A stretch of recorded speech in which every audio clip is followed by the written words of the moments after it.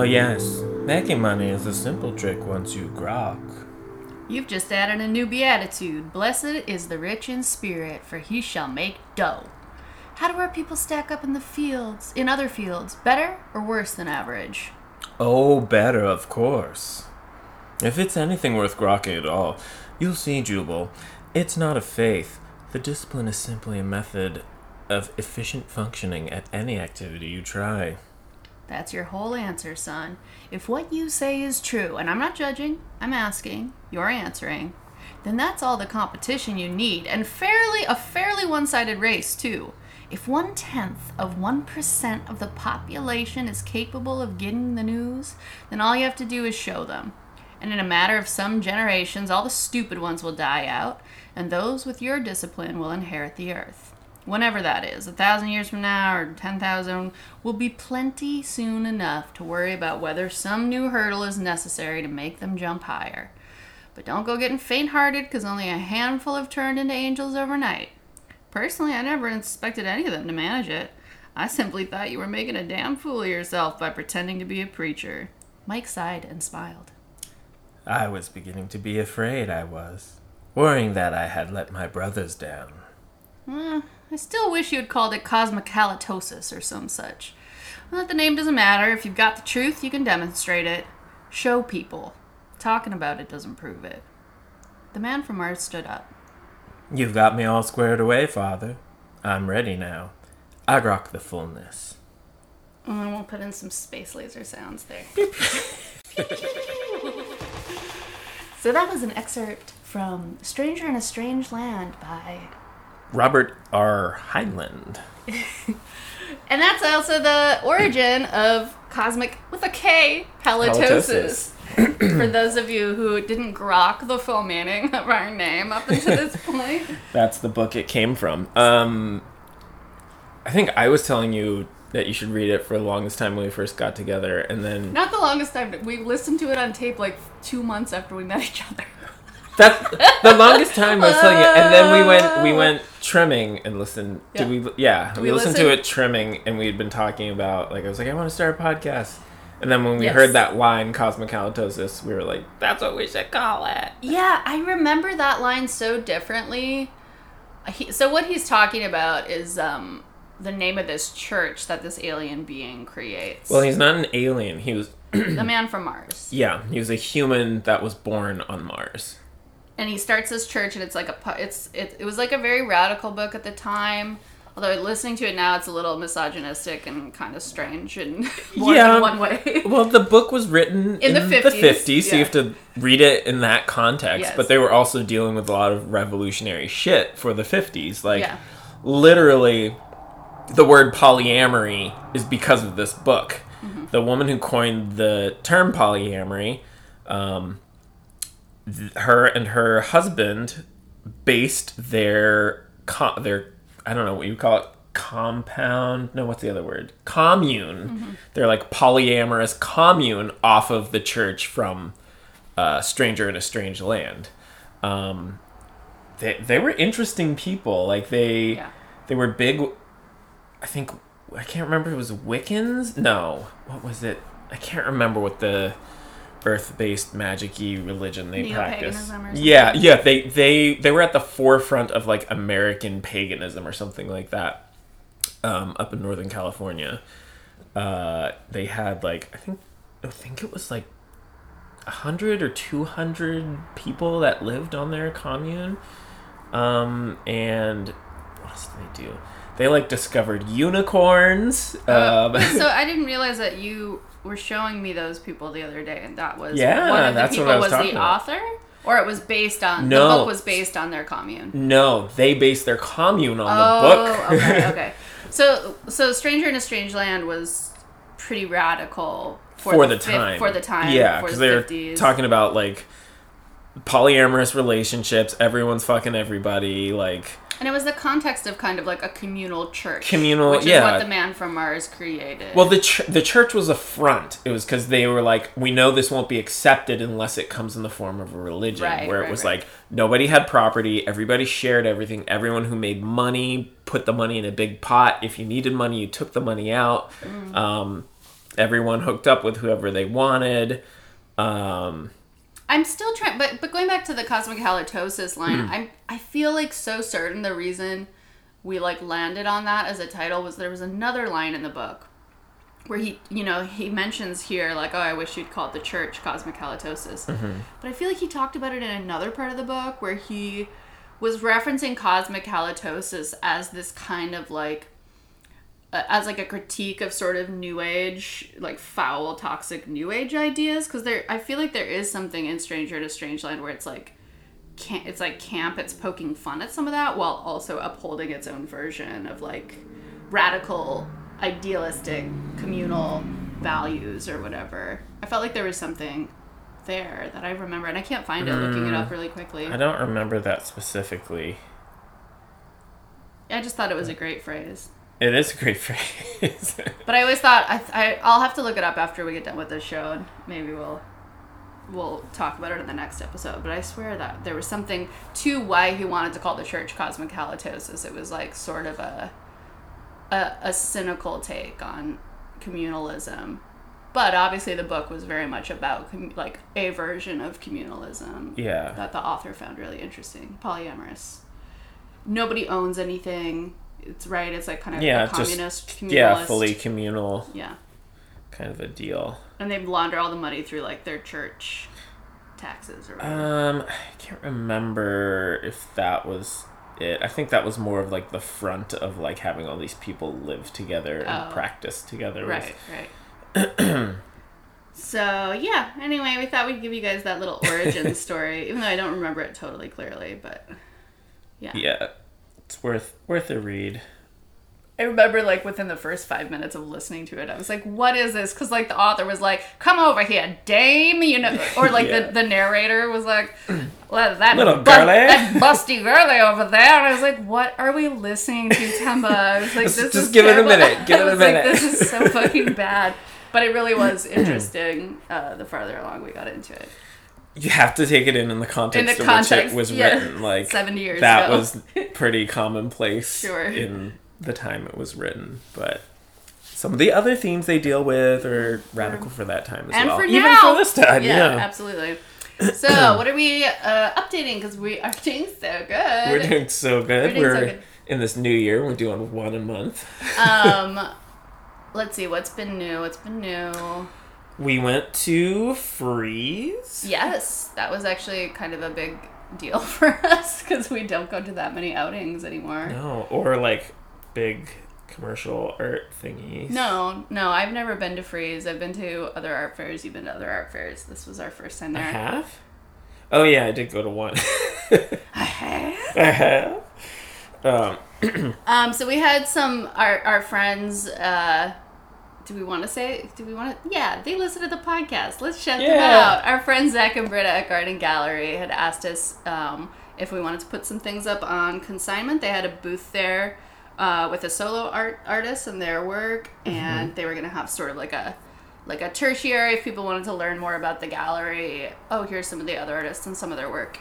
And so we wanted to take the opportunity to make new pieces, because I always like to be forced to make things, or I won't make things sometimes. Well, for you, you were already working on this? I had just started working on something new when I got the email. Yeah, so what did you make? That's not important. Make it! I was making 2 different wooden necklaces, like wooden chains. So I make like these individual links and put it together like you would kind of like a metal necklace, but it's all wood. Yeah. Which is super painstaking, right? Yeah, it takes a long time. If you can imagine tiny little links, you have to hand sand all of them inside and out. And then seal them or? Yeah, assemble them, seal them. And you cut and polish your own opals. Yeah. This guy right here, man. I don't do anything. And then I made a pup mask that I've been dreaming of that's like tooled leather. A dope-ass pup mask. Undyed tooled leather. And now I have a repetitive injury flare-up because of it, which sucks. But yeah. And yeah, it was just a good kind of excuse to make some stuff and then go trot around and promenade at the fair. Yes, Genevieve was very excited about having a promenade. I was just, it's one of those events where it's like, it's definitely a people-watching event. People go there to gaze upon one another. And, it was a little stunted because everyone's wearing masks, which can sort of stunt some of the facial human connection stuff, but people were still gawking, I would say, and checking each other out. So that was fun, and I wore these Vivienne Westwood dupes, knockoff Vivienne Westwood heels that I got in an undisclosed internet shop. And yeah, they're really pretty difficult to walk in, but I had my trusty partner there to hold my hand. It was your crutch. Basically my crutch. But yeah, we had a little trot, and people were gawking, heavy neck breakage. There was a lot of neck breakage, and we had a really interesting experience of so much non-consensual photography, and I guess that's maybe what we'll talk about for a minute here, is how do we feel about people taking pictures of people in public without asking, hey, can I take your picture? Or, hey, I took your picture. Is that okay? Or, hey, I took your picture. Is that okay? And would you like me to tag you if I post it on social media? Anything, just any number of things to be like, I didn't just steal your soul or whatever, So that was a really weird experience. You kept noticing. Oh, yeah. I'll constantly, I'd see someone in the crowd just start, if I was a few steps, well, more than a few steps behind Genevieve, but I'd be a little back, and then I'd see someone kind of tailing her. I'm just like, what the fuck? Or at least that was the first time I noticed it. It was the guy with an actual camera, right? No, it was before the egg basket place. But yeah, this woman was just following Genevieve very pointedly, and I was like, the fuck? Then I turned around, and she was crouched down on the ground taking my picture. I told you to. I was me, this person is And I was like, hi. What did I say to her? Was I like, you should ask. You should ask permission. Do you want my picture? You should ask, or something like that. And she was like, huh? And it kind of kept going. It seemed like she was not understanding. She was just like, can I take your picture? And I was like, sure. Or did I say sure to her? Did I say no? I can't remember. Anyway, it was all very awkward. And here's the thing. I was promenading. Mm-hmm. But I was promenading to stunt IRL, not to have a million pictures taken of my feet. Which cost money on the internet, by the way. No free feet freaks. Yeah, so it was just really kind of interesting, especially after not being in these kind of environments for a long time. It's I almost wondered if there was something to the depersonalization of mask wearing and feeling like people could just kind of slide past each other in these more anonymous ways or something. I wonder if that promoted that behavior. I feel like I feel like people would do that regardless.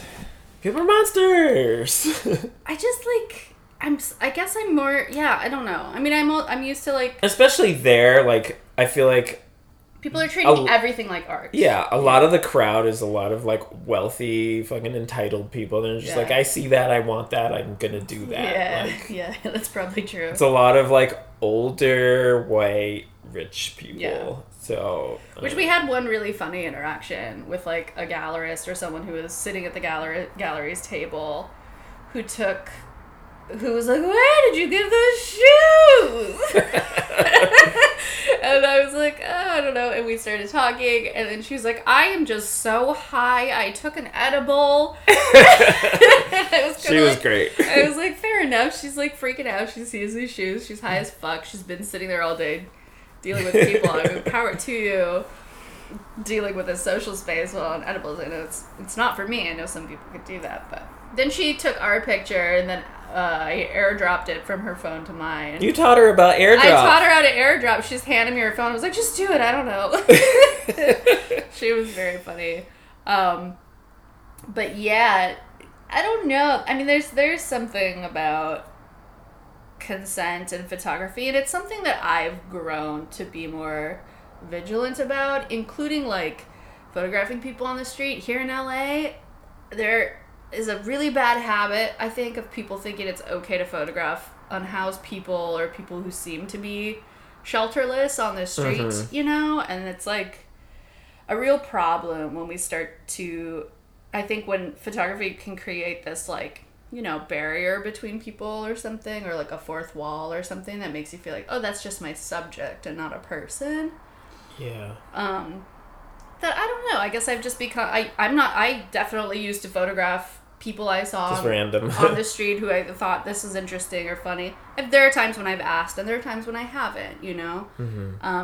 And it's funny because it's actually becoming like a TikTok thing where like if you upload a TikTok of a stranger, people will come for you on TikTok.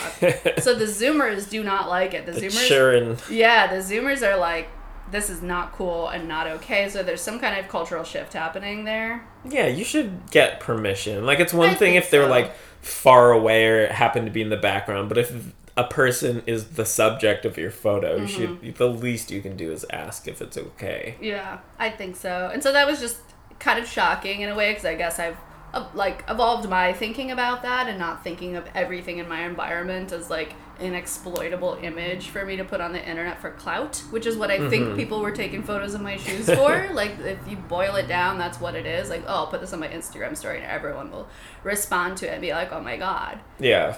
And it's very much like taking someone else's image and effort and like exploiting it for your own gain or whatever. Yeah. Or your own pleasure, or however you want to say it. So yeah, it was weird. But you were such a good like... Oh, I was fucking blocking. Yeah, Kemba kept like, we were playing a game after a while. When I'd see someone like pulling out their phone or their camera and start heading towards Genevieve, I would just like get right in between and like put my shoes in front of hers. And yeah, and I'd like move my body to stay behind him. They try to shift to get a different angle and move, just like, and then we both look at it and we're like, yeah, we see you. It was really silly and strange, but like a stunt, which like, you know, we love to do. It's true. It was a stunt. But yeah, was there any art there that stuck out to you? I'm trying to think. I don't really remember. There was that one thing that I think you were like, this is one of my favorite ones. That was kind of like the opium pods looking things, maybe. It was like sand or plaster I can't or remember. Something, and like glass. And then there was another one that was like silver and silicone, and then on the materials list it said mosquito. So I asked the gallerist, I was like, "Where's the mosquito?" And I guess the mosquitoes were like trapped in these little silver droplets. Like rain droplets. Yeah, I liked that. I'm into that kind of shit. Some weird hidden treasure. Yeah, I was like, that's cool, whether it's true or not. I'm here. Yeah, I was like, really mosquitoes. Yeah, no, I like that. I like that moment. That to me is like a more relational moment in the art. It's like, do I trust this materials list or not? Your 15 grand says you do. You can always like saw it down when you get it to see if the mosquito's really there. But yeah, that was fun and interesting, and you know, a little trot about. A little something that we don't normally do. What else we were gonna talk about, babe? Your thing today. I had an interesting interaction today with a dom on Instagram. Pro dom, yeah. Instagram, yeah.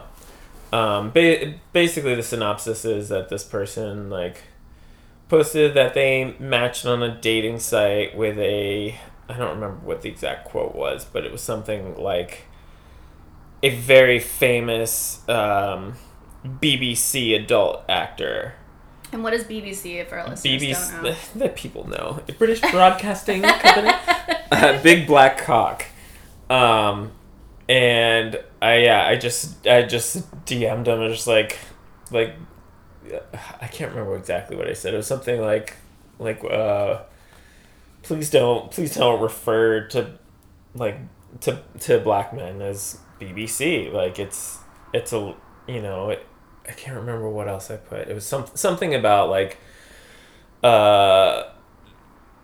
it being like a racial stereotype and bad fetishization, and yeah, this person kind of, I don't know, it wasn't quite a double down, but it was there was a defensive response. Yeah, very defensive. Defending their behavior. response, and instead of being like, oh wait, well, why do I think about like why am I using this racialized language? Because they could have said it without using BBC. Right. Is that the main? Is that term like the main? That was the main thing for point? me. Yeah, it's just like there's a whole lot of shit attached to the sexualization of black bodies, whether it's like the insatiable, aggressive black man with a big cock, or the like super freak like black woman, you know. And I feel like people who are like sex workers or BDSM professionals are kind of on the forefront of being able to shape the culture here, and we need to start pushing it in a direction kind of away from these kind of tired and harmful stereotypes. Because, you know, this person may know that, oh, this is a consensual thing I'm doing with this person, but all the people that follow them don't necessarily like follow that logic. There's like, oh, it's okay to call black guys BBC, or to equate a human being down to some fantasy body part of theirs that I believe they have. And it's not like it's, I mean, it's, I don't know, it's something that people are still dealing with to this day. It's not like something, oh, that's in the past. Right. Like, right.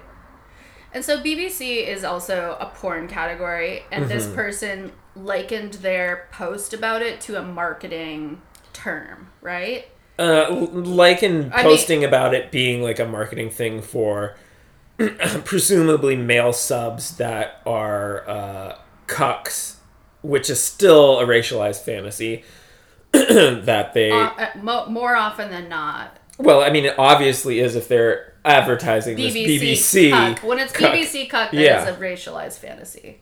Yes.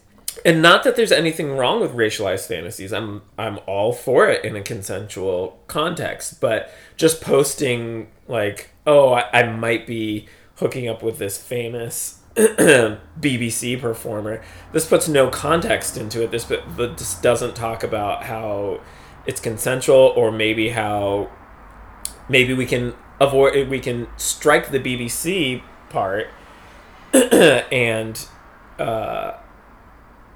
convey this in another way. And it's also like, why does that need to be said too? Like, it didn't, from my interactions with this person, it didn't seem like it was like a sure thing that they would be doing sessions with this person. It's just like, oh, I matched with this person, so I'm sure they'll be willing to be part of this BBC cuck offering. Yeah, it's prioritizing what I see as like a white fetish. Like, BBC cucking is historically, and this is a generalization, but I'm going to go out on a limb and say it's historically a fetish that it's white men who like to watch or interact with this fetish. Yeah, it's not, I'm not saying that black men can't feel empowered in this scene, but this scene specifically caters to a white gaze, to white people. Yes. And yeah, it's just, it's not necessary. Like, what are, like...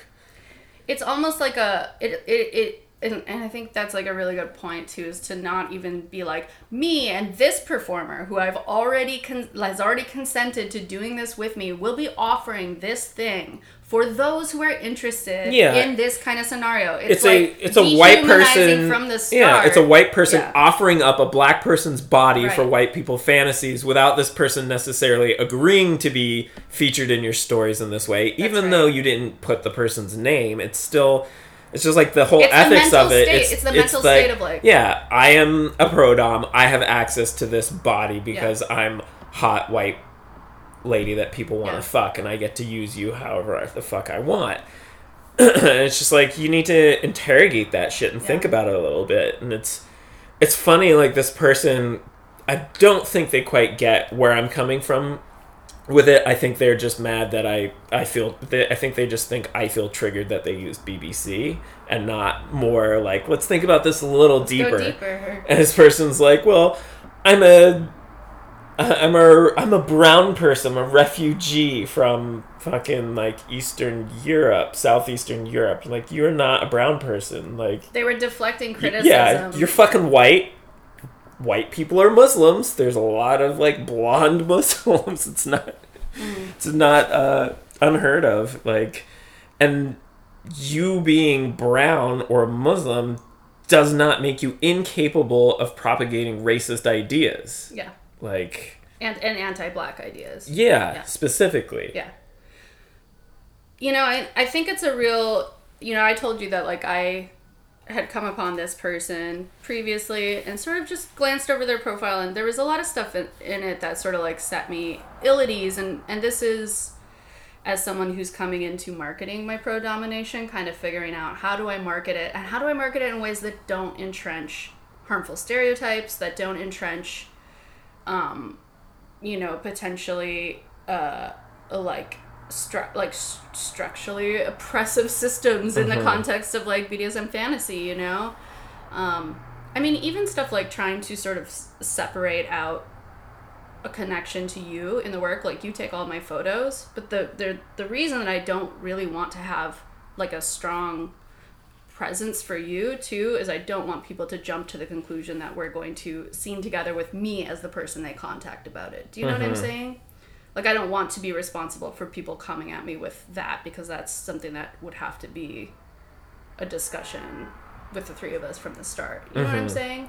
And that, I think, is like, yeah, trying to be aware of the dehumanizing ways that people who hold that fantasy can act and treat people like you know? Yeah. Which I think you've, you know, have more experience and knowledge of than I do. Yeah. So it's like making that choice to just flippantly market BBC cuck scene is just so unexamined to me, and not thinking about who those people are. The BBCs or whatever, well, it's just very, like, diminishing, you know? I think it's messed up. I think a lot of people in the field don't really think about that. Or, you know, anything past, like, what's making me money. Yeah. And you know... Fine. Yeah, we talked about that, too. It's like, it is a job, but... It's like... But it's like, it's like people are like, oh, sex worker rights. We need to have rights for sex workers and women. But then it stops when it goes anywhere outside of your own experience. Right. Like, just play into those tired tropes. Yeah. Because it makes you money, and that's empowering. But it's really not empowering if it comes at the expense of a marginalized group, you know? And... Again, I have zero problem with racialized play. There is a way you can do racialized play, and you can fucking educate. Yeah. There's a lot of pro-doms who do that. There are some. There are pro-doms that do that. I mean, maybe that's a little more work because you have to think about it, and maybe it's less sexy to interrogate it yourself. But yeah, I think there's a choice to be made there, and it's like. I don't have a lot of respect for people who make the choice to just continue to propagate these tired old tropes. Like, BDSM, sex, kink, they are and they can be so expansive, and when people choose to just play into these, like, digressive narratives, it really turns me off, and it's not the kind of kink that I enjoy. But it's okay to play into them, but think about why am I doing this, where does this come from? Like, when you interrogate it and you can break down those things, then you know you can go into this, like, more safely. And it can be a healing space too. Yeah, absolutely. But to just, like, blindly trot into it because it's the thing to do, like... It'll make you money.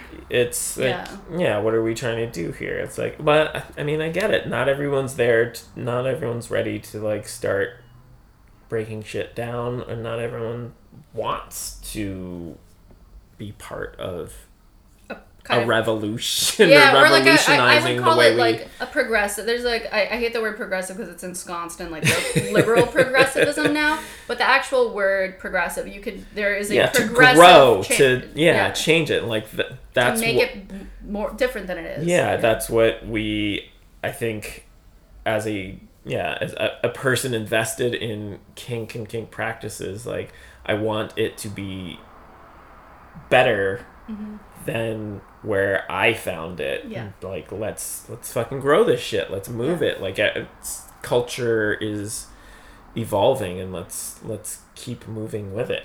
And you took the time out of your day to try to educate this person and help them understand why you took issue with the way that they were advertising this service, wasn't even a service. This fantasy. I mean, I don't like to say I took the time out of my day, because I feel like that's like it's like a pat on the back kind of a thing. It's like, yes, I chose to engage. No, I mean it more as like, she wasted your time. Oh. Making you talk to her about this. Like, you didn't have to, but you chose to. I chose to. That's why I say I don't like to say that. It's because I actively engaged. Yeah. And, like, I could have just left it at that, and that would have been that. But I chose to actively engage.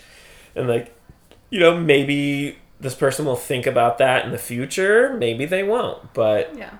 Do you think it helps you, too, to, like, work through your own feelings about it and learn to articulate your feelings about it? Of course, yeah. Of course. Anytime you're challenging yourself to, you know, convey ideas to someone outside of your own head is absolutely beneficial, whether they get it or not. It's like, you know, the practice of being able to put your thoughts and feelings, like, out into a form of communication. Mm-hmm. But that was that. Do you feel like the outcome was positive in the end, having this conversation? I really don't know. I mean, I don't know this person personally. I've never met them, so I really don't know. Maybe sometime in the future I will meet them in person, and maybe they might be like, hey, you know, like, I thought about what you said, like, and I've kind of, like, made some adjustments to my approach. Maybe they won't. Maybe they'll just be like, hey, what's up? Yeah, I don't see it. I don't know. Maybe they'll be like, fuck you. Yeah, I don't know. I just think I think it takes, like, a lot of energy and attention to want to change or stray from some of the scripts around pro-doming, and specifically around femdoming, you know, which is a world I've been in and out of for years, but now that I'm really fully committing to professionalizing it, it's just, I really see all these different tropes that play out and the way different people, quote, brand themselves and market themselves, and I can see very clearly that some people are more committed to breaking through some of the stereotypes and barriers and what they think they should be doing, and some people are just committed to, you know, making some money and doing what all those old white dudes want them to do. Yeah. And I don't mean that I feel like that sounds bad, but it's like you do play into certain white male fantasies and white male gazes in this job. Absolutely. I mean, that is the predominant gaze, you know. That, yeah, anyone who tells you otherwise is full of shit. Yeah. Yeah, and it kind of sucks, you know what I mean, to feel like that is who you have to be thinking about. And I'm always trying to like I feel like I said this on our last podcast, but I've noticed I have people are who are interested in what I do are not the people who I'm thinking I should be marketing to. I'm assuming I should be marketing to the white male cis gays or whatever, and that's not really the people who seem the most invested or interested in my work. So why do I keep trying to cater to them? Because that's what a dom does, you know. Yeah. And I think the more that professional dominatrixes and femdoms can just really tap into what they really care about, what they really think is sexy, and put that forth, like, that can change, like, a whole paradigm around kink, you know. I'm interested.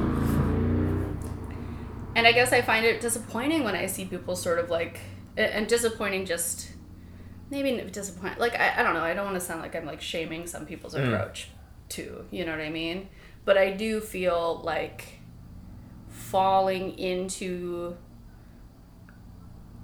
a trope like BBC cuck, very, very popular porn genre, you know, very popular BDSM genre. It's been around a long time. I'm sure it's tried and true. I'm sure it's successful financially. Yeah. But to not have the desire to look at what that is and why that's a successful and taboo, because there's so much taboo mixed up in kink, right? Yeah, that's what absolutely makes things kinky. Not want to invest why that's taboo, why those power structures are, like, interesting to invert, you know? Like, that to me is, like, I don't know, boring, I guess I should just say. Not disappointing, just boring. Everyone's at their, everyone is where they are. Yeah, but I like when you call them out if they're not in the right place. I don't know. It's not something I do that regularly. I felt like previously this person like started DMing me about gardening shit, and we had really good conversation about farming and gardening and being connected to like where your food fucking comes from. Mm-hmm. And then I saw that and I was like, oh wow, that's okay. I feel like that's my experience of like everything online now. What? I'm like, oh, they seem cool, and then one day it's like, oh, okay, never mind. Yeah, the internet these days, though. What about this week and the how every single person we know is like suddenly a foreign affairs expert? I'm gonna turn the light on. Okay. What do you think of that? What do I think about that?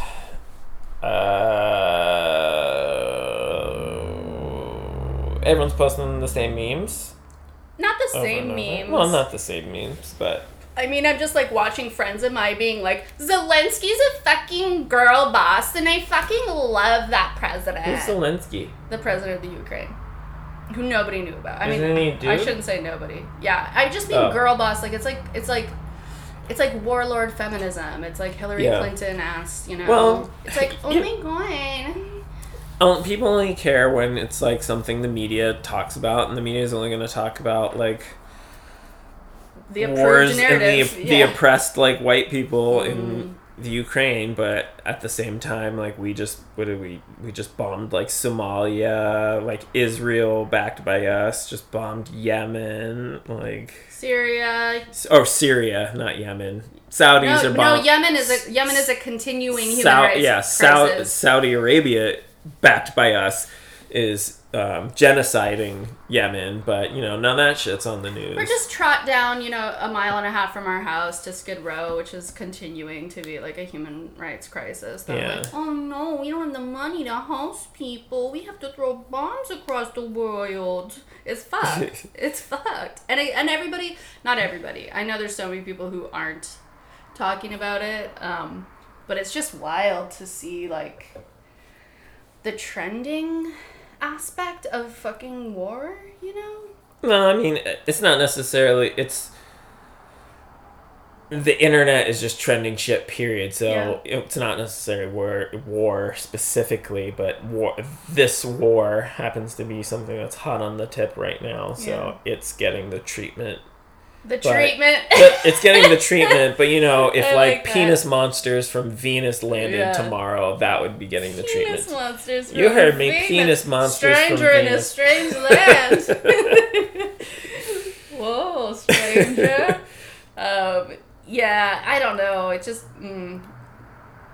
just really something to me. I was explaining, I hung out with a friend I haven't seen in a while this week, and I was explaining to them like why I love TikTok so much. And I was like, TikTok just distills like this human herd mentality, and it makes it okay to just like trend and lip sync and do what everybody else is doing, and you don't feel bad about it because your success on that app is predicated on being a fucking sheep. It's Lemming Lunchbox. Yes, it's Lemming Lunchbox, and I love it because I'm just like, this is great. This is like, maybe there is something innate and intrinsic to being a human where you're a communal animal. You want to be around people. You want to do what people are doing.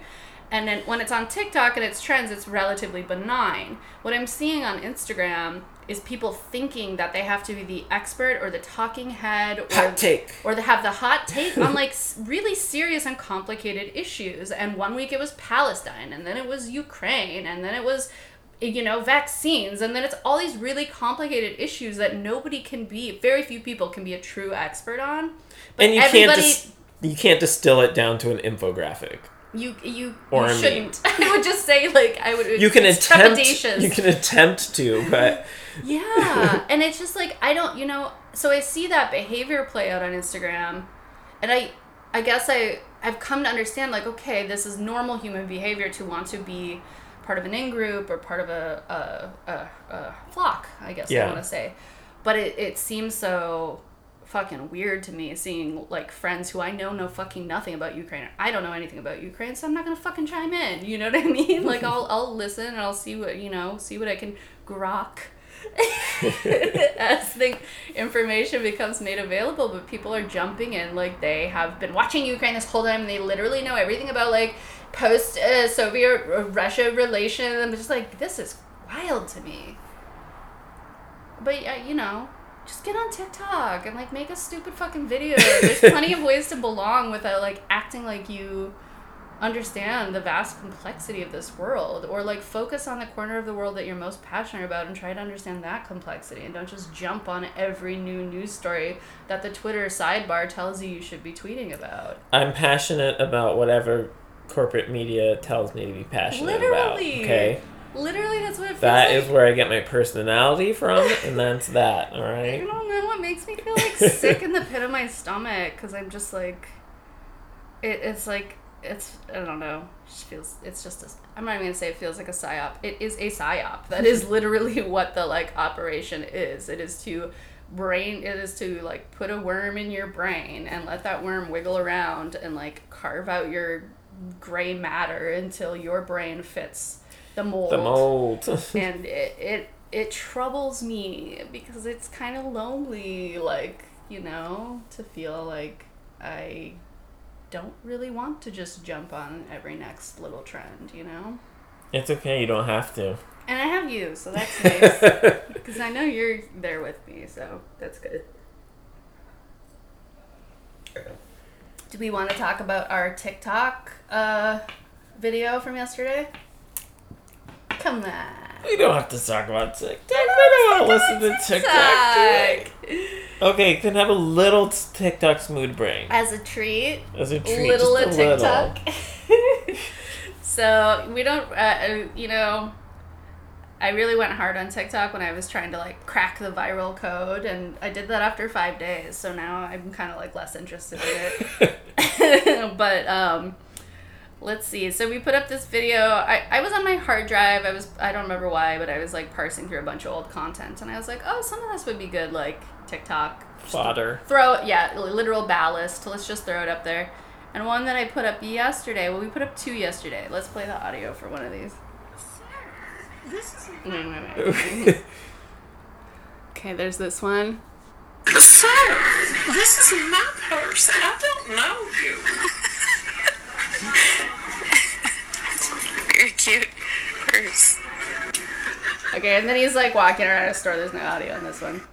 So we put up that one. What is that one? That one was, I think we were at Moscatel's or something. Don't tell them where it is. Everyone in the comments is like, where is this? I need to know where this is. It was a purse made out of like fake moss. Insider knowledge. And I was doing like a weird, it was something from King of the Hill I saw a long time ago. Where Bobby was like, this is my purse, I don't know you. Mm-hmm. So it might not even be the way the quote actually goes. This is just how I remember the quote from whenever King of the Hill was because on. This person, Safio, who we know from the LA, don't be afraid to shout it. That's my purse. Try it again. They put that in quotes, so I'm assuming that's the actual line from the show. We could look it up. I don't know. Okay. But okay, we posted that one. It's okay, views-wise. But then this other one...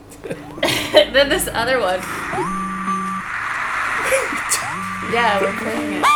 It's like radio. Okay, that's the one. I can't believe we're talking about our TikToks and playing People them. have entire podcasts about internet content. This is allowed. It's allowed and it's okay. It's just like, whatever. And you know I'm always trying to like proselytize to get people on that Commie China app. As some like to say. That was a joke. I hope you guys understand. People like to say, you know, shit talk China or whatever. So yeah, that second one is up to 107 something views, but yeah, real like bottom of the barrel shit will go get some views on TikTok. It's really an interesting app. Why do you think that one went up? It's under 7 seconds. That's probably part of it. Under 7 seconds. It's you in a latex bodysuit, so there's some like female form in there. That always helps. Yes. There's your skin's white. Mm-hmm. There's a weird a thing in there that people can't quite grok. this plant flogger. So they're like, what is that? Penis it looks like a alien from plant, Venus. but what is that? Yeah, it's a penis alien from Venus. And for whatever reason, that one didn't get flagged to be deleted. Actually, It might still, we don't know. if none of our videos got deleted, like, they would be We don't madly blown up. Yeah, oh yeah, for sure. We get a lot of stuff deleted, but somehow we're still there. This is our second account, third account maybe. Yeah, I don't know. It's just such a weird app. But what were some of the comments that we liked? Okay, the best thing. So this piece is called a grass cut, and it's made with fake grass. It really looks like so it's a flogger. The flogger head is made of like plastic grass, and then a wooden handle that Temba has beautifully sculpted. I think my favorite comment is puts a new meaning to go touch some grass. Do you know what go touch some grass is? No. Okay, I didn't think so. That's why we're talking about TikTok, so I can explain to you the memes. I don't need the meme explained to me. People say go touch some grass on the internet When you've been on the computer too long. when they've said something that person thinks is problematic, or they're going too hard on something, or they disagree with that person's opinion. It's an insult to be like, you're fucking way too out there. Go touch grass. Go see nature. You need Go to be grounded. You need to be grounded. You need to get away from get AFK, and yeah. So that was good because yeah, I just feel like that's a good like. I don't know. I don't have an articulate way of explaining why that's the best comment. Do you want to read any of the comments? You really hate this idea, don't you? Go on. I alone am responsible for my algorithm. That's good. That's like a mantra almost. Like it's like a 12-step. Like it's like what you like. Oh no, the best one is plant tussie splinters. yeah, that's like a TikTok trend of like calling everything a something ussy. We have another one that is like a monstera leaf that I am putting my fingers into the holes of, and people called it a monsterosi. Monsterosi. No, but I go back to the other one. I like what other one? The first one that I said. I don't remember what it was now. I alone am responsible for my algorithm. Yeah, I like that one because that's like an overarching joke on TikTok. Here's the thing: if you haven't hung out on TikTok and all you've seen are like reposts of TikToks on Instagram Reels, TikTok. What makes TikTok so fantastic is the comment section, because that in itself is like its own social network. The comment section is like Twitter overlaid onto Vine, basically. So people have all these like inside jokes that get like remixed and like turned into new things depending on the video, and you can get like really deep cuts, like jokes that were popular like 2 years ago will suddenly be perfect for a video that's trending now. So yeah, I just love TikTok. That's a funny looking parsnip. Why are people so obsessed with their tools being like carrots and parsnips? I mean, I get it. I don't.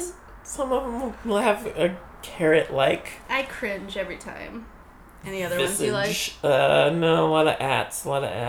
So the thing too with the I alone am responsible for my algorithm is that's like an ongoing joke on TikTok of like, because the secret potion is something that people like to discuss about the TikTok algorithm, why you see the things you see on your For You page. It's formulated for you based on what you see on your For page, how you interact with it, how you comment with it, what you follow, how long your eyes linger on a video before swiping to the next one. And it gives you this like super specified For You page. So when you get something kinky and weird, that's the joke, is like, oh, I'm a dirty little pervert, now we all know.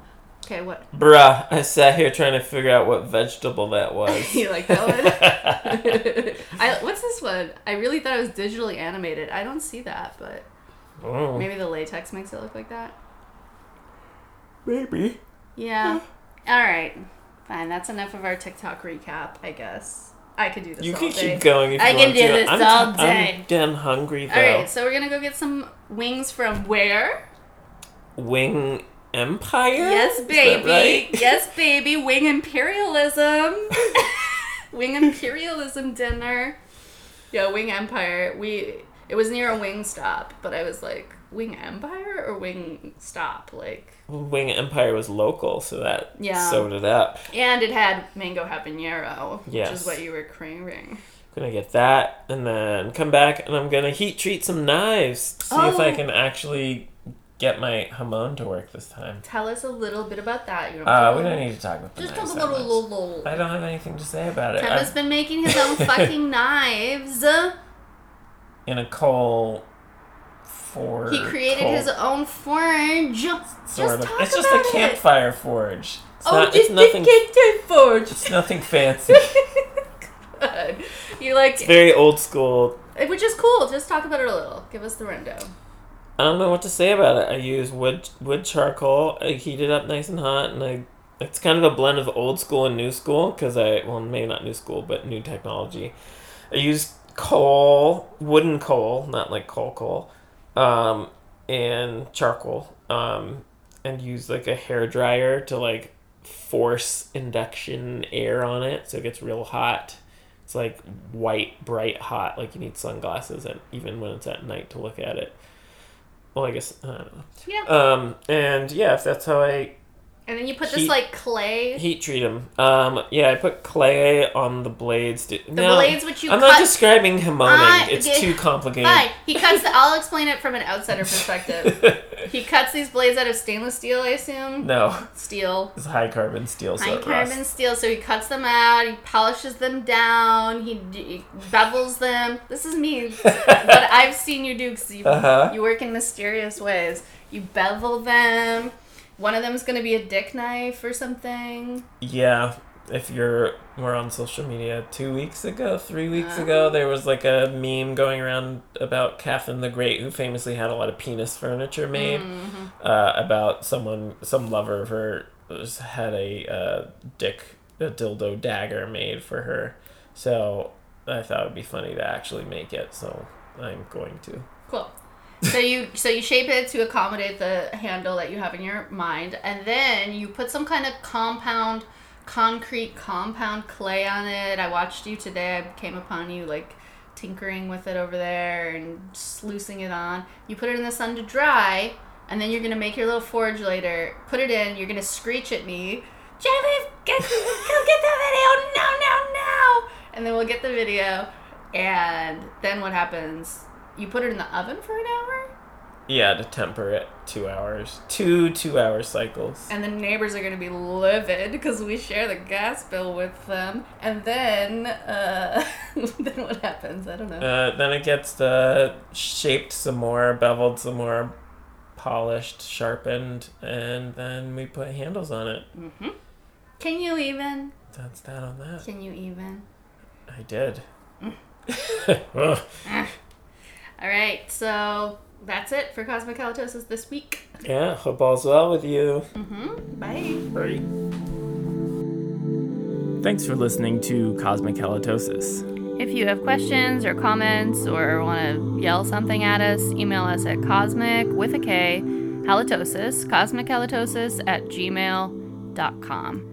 Please subscribe and like the podcast. And you can follow us on our personal Instagram accounts. I am Gorgeous Taps, and Temba is Tembizzle, Tembizzle. Thanks for listening.